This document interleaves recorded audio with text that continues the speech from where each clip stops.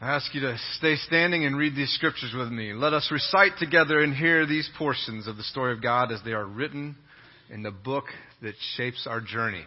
Let's read together. All this time, Saul was breathing down the necks of the master's disciples, out for the kill. He went to the chief priest and got arrest warrants to take to the meeting places in Damascus, so that if he found anyone there belonging to the way, whether men or women, he could arrest them and bring them to Jerusalem. And from the 19th chapter of Acts, when someone stubbornly refused to believe and spoke evil of the way before the congregation, he left them, taking the disciples with him. Also from the 19th chapter of Acts.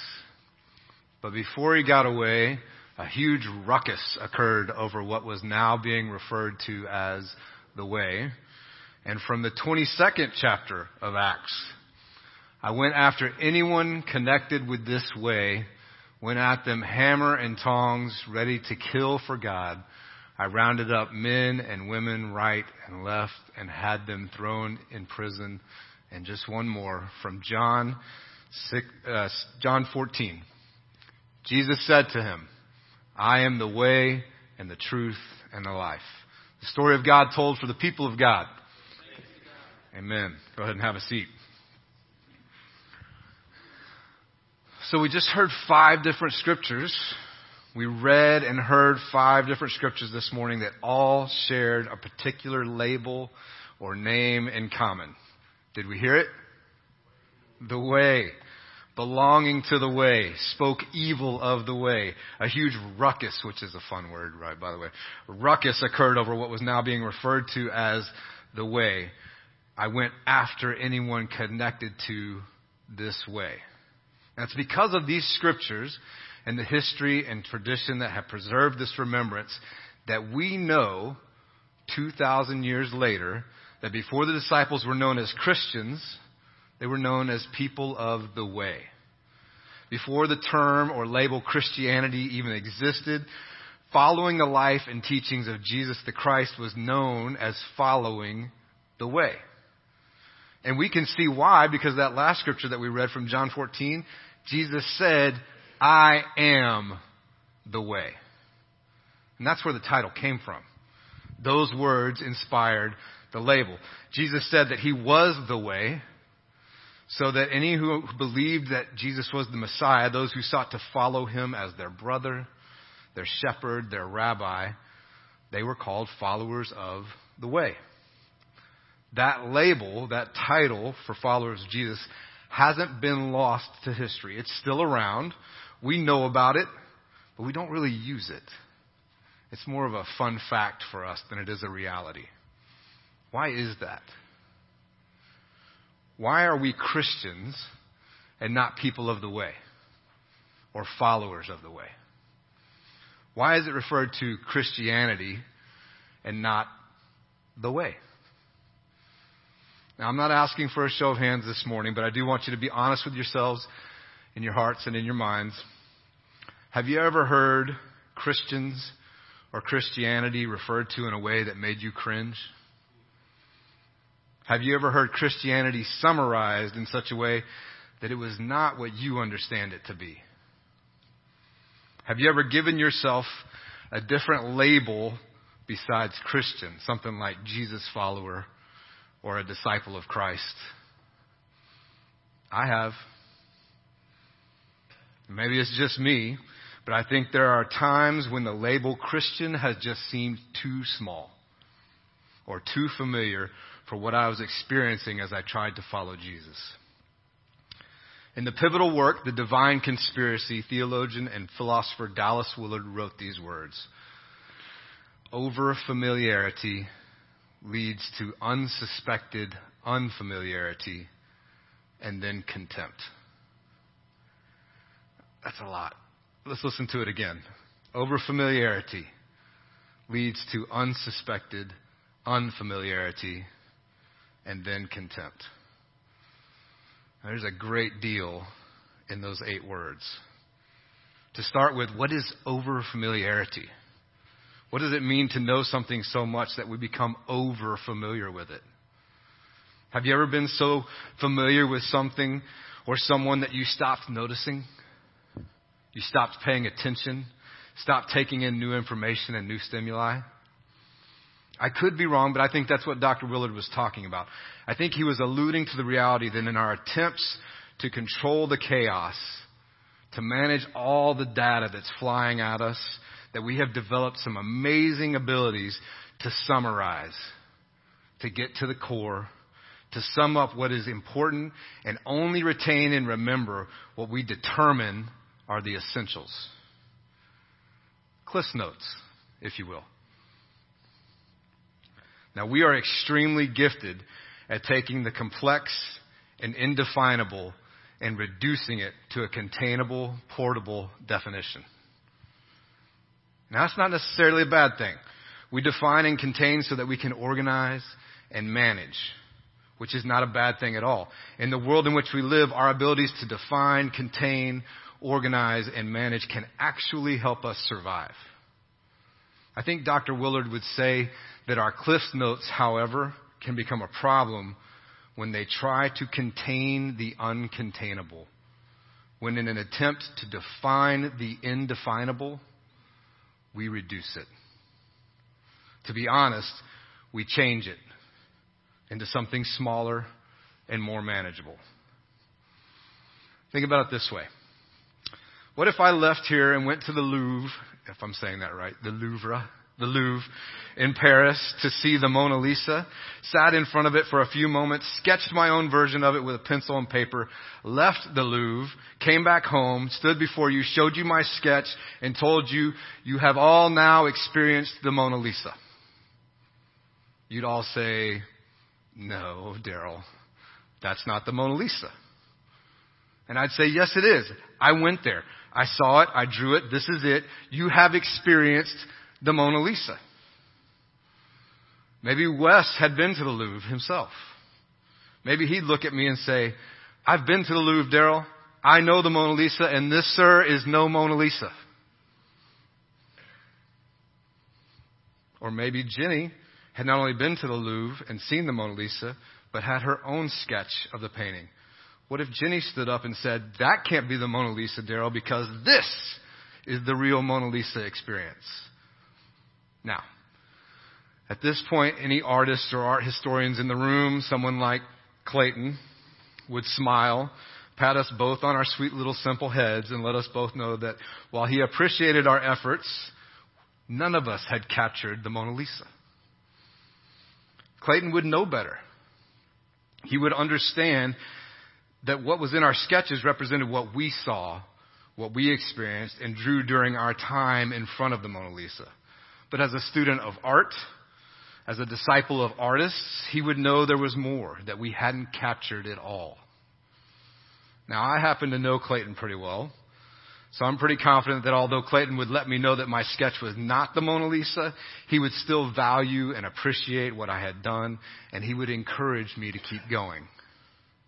He would love that I had made the pilgrimage, spent the time, wrestled with the art, and made the effort. He would know that I could spend the rest of my life trying to capture the Mona Lisa and never do it.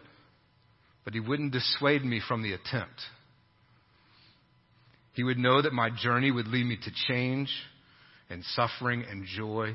And so he wouldn't dismiss my Mona Lisa. He would say, keep going. He might even offer to share his wisdom of his own artistic journey with me. As an artist himself, Clayton knows the journey and the transformation that it brings along the way.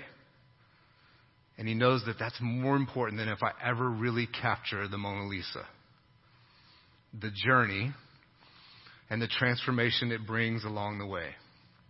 And there's that phrase again, the way. What is it about that phrase? When I say the word Christian, it's not a bad word at all. It means someone who believes Jesus was the Christ. Someone who follows the Christ, right? That's what it's supposed to mean. Christian is supposed to mean someone who adheres to Christianity, the monotheistic religion based on the life and teachings of a first century Middle Eastern Jewish rabbi named Yeshua. A man whose followers claim was God in the flesh on earth. The Christ, the Messiah, the Savior of all, who came to show humanity that they were not alone, that they are loved and accepted by the Creator of the universe, whose life and teachings and death and resurrection are the model for living and loving in the kingdom of God, whose path leads to lives that access heaven right here, right now, whose calling was to bring good news to the poor, release to the captives, recovery of sight to the blind, to let the oppressed go free, and to proclaim the favor of the Lord, whose repeated words of "be not afraid" to his disciples continually encourage them towards lives dedicated to generosity, inclusivity, and love. A man who claimed to be the way and patiently told all who would listen, "Follow me." Does all that come to mind when we hear the word Christian?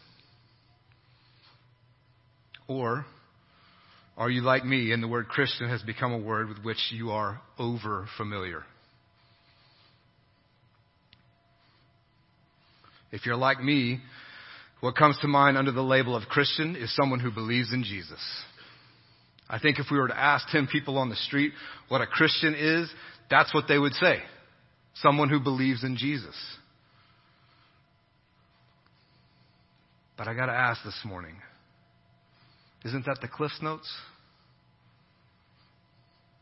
Isn't there more to being a Christian than believing in Jesus?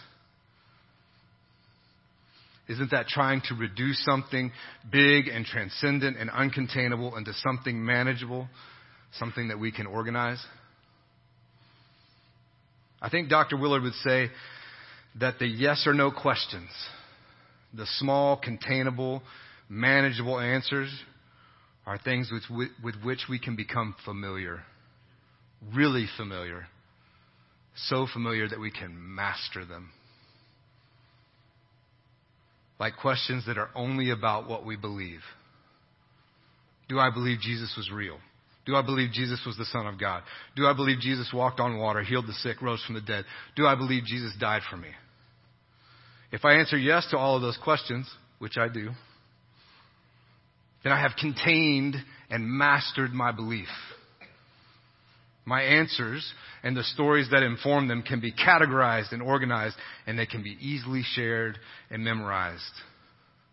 I can write them down, teach them at VBS, stitch them on a pillow, capture them in a Precious Moments figurine, print them on a bumper sticker, or make them into a textable GIF.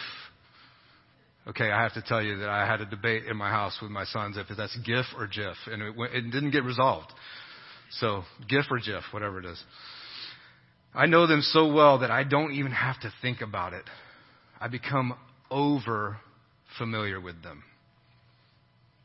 But here's the thing. That over familiarity, according to Willard, can actually surprise me as it turns into unfamiliarity. My attempt to summarize and master my belief can actually distance me from the very faith for which I was first motivated to reach. As I become more and more comfortable and familiar with my containable and definable answers, I move further and further away from that which inspired me in the first place. Over familiarity leads to unsuspected unfamiliarity, and then contempt. And contempt is the terrible final link of that terrible chain. I can so settle into my smaller, more manageable notions that I end up distrusting the unwieldy, transcendent dreams that originally called to me. I not only lose my ability to recognize the indefinable, I can actually develop contempt for it when it contradicts my definitions.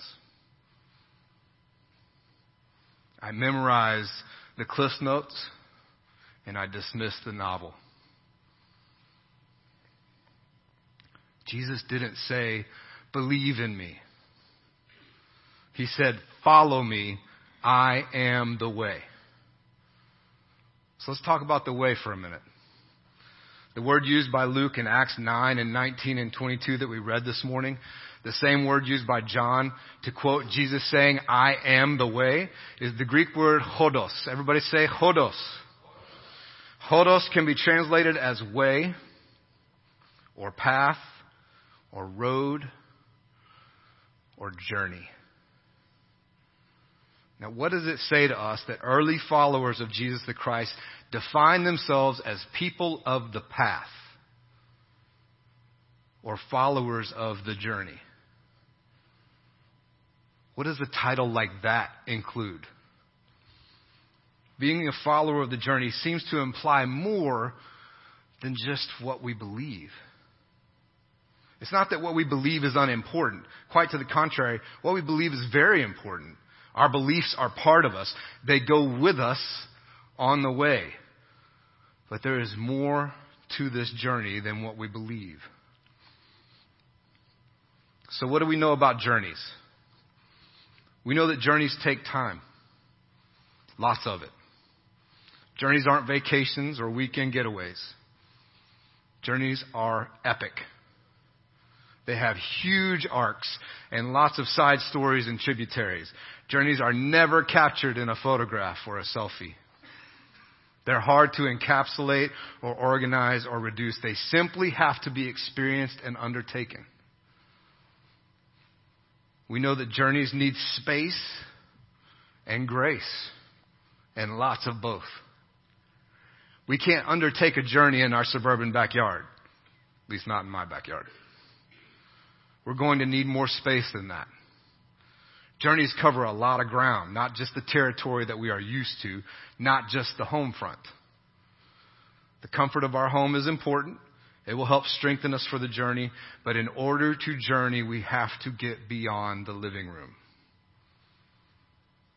Journeys take space, but they also take grace for ourselves and for others. Journeys fly in the face of the myth of the singular precedent. Now, the myth of the singular precedent says that if we go back far enough and we look hard enough, we can find the original path, the original right way, the one that hasn't been wrecked by outside influences and culture. But journeys declare there is no such thing as one right path. Journeys, like the 23rd Psalm, talk about paths of righteousness. We know those words. The Lord is my shepherd. I shall not want. He makes me to lie down in green pastures. He leads me beside still waters. He restores my soul. He guides me in the paths of righteousness. These images are all from Israel. That 23rd Psalm is a pastoral poem. Pastoral, not like pastor. Pastoral, like shepherds. We get that, right? The first line of the 23rd Psalm says, the Lord is my shepherd. It's using shepherd imagery. Shepherds have to lead their sheep in Israel up and down these things that are called tells, little hills and mountains. And so there are well-worn paths all over Israel where shepherds have been leading sheep for thousands of years. And what you see here is there's not one. All of those grooves, all of those are trails. And they are actually called paths of righteousness. This is what David was referring to when he wrote the 23rd Psalm. He was a shepherd. He knew that. He had walked up and down these paths himself. Journeys acknowledge that there is more than one path up the mountain. Now, sure, some of those paths might be harder. Some might miss the sights. Some might involve dead ends and backtracking. But they're all paths nonetheless. And part of coming to grips with being a people of the journey is awakening to the reality that when we meet someone along the way who has traveled a different path than our own, it doesn't invalidate the path that we took. Each of us is part of an infinitely diverse creation, an infinitely diverse creation from an infinite God. The very nature of God is irreducible. God can't be reduced. God can't be summarized. God can't be contained in our Cliff Notes. So it should make sense to us that there are paths of righteousness. It should make sense that an infinitely diverse creation would present equally diverse experiences and understandings of an infinite creator. Learning of different paths, meeting people who have come by a different road than we did, hearing of experiences that are strange to us, these aren't things that threaten people of the journey. These are the things that enlarge us along the way. These are the things that remind us there is always more to God, more to Jesus, more to our faith. They remind us that the journey continues. Paths of righteousness aren't a threat. They make us bigger, more expansive, more generative, more compassionate, and more loving. And becoming more loving points to something else we should know about journeys. We know journeys require relationship. We don't undertake an epic on our own. And even if we try, we realize very quickly that it just can't be done. We need help. We need leaders and partners and followers. We learn from storytellers and sages. We look to lovers and fighters. We hear from counselors and those who need counsel. Undertaking a journey, continuing a journey, surviving a journey, processing and understanding a journey, these are all communal acts. They require other people. And just like people, we know that journeys are dynamic. Journeys aren't just one thing, one season, one mode. Journeys bring seasons of change, which lead to seasons of suffering, which give way to seasons of joy and new vision, which call us into seasons of sharing and serving those behind us on the path. Journeys inherently lead us into uncharted territory. It is downright impossible to become over-familiar with a journey precisely because journeys are dynamic. They're changing. They're headed somewhere. They don't stay in one place. Unplowed ground will be broken up. New lands will be explored. Strange waters will be navigated. The unfamiliar will be faced. Now, all of these things that we know about journeys, the fact that they take time, that they need space and grace, that they require relationships, and that they're dynamic, point to and illuminate the overarching truth we know about journeys. And that is that we know the journey will transform us. We don't finish the journey the same way we started it. We get changed. We end up stronger or weaker, wiser or more confused. We receive calluses and scars and soreness. We tell harrowing tales and hilarious stories. We hear tears and fears and chants and silence and roaring laughter. And each step makes us different than the last. We are transformed by the journey. Is that the invitation of Jesus? An invitation to transformation? Is that the way? Do we hear that invitation? An invitation echoed by all travelers before us on the way for the last several thousand years. I want to invite you to close your eyes this morning and listen to this invitation. An invitation by Jesus the Christ. He says, "Come, follow me. I am the way. I am the journey. Let's undertake a lifelong, ever-changing journey together. We've all the space that we need. We'll see lands you never imagined. We've lots of people to meet and learn from and help and forgive and love.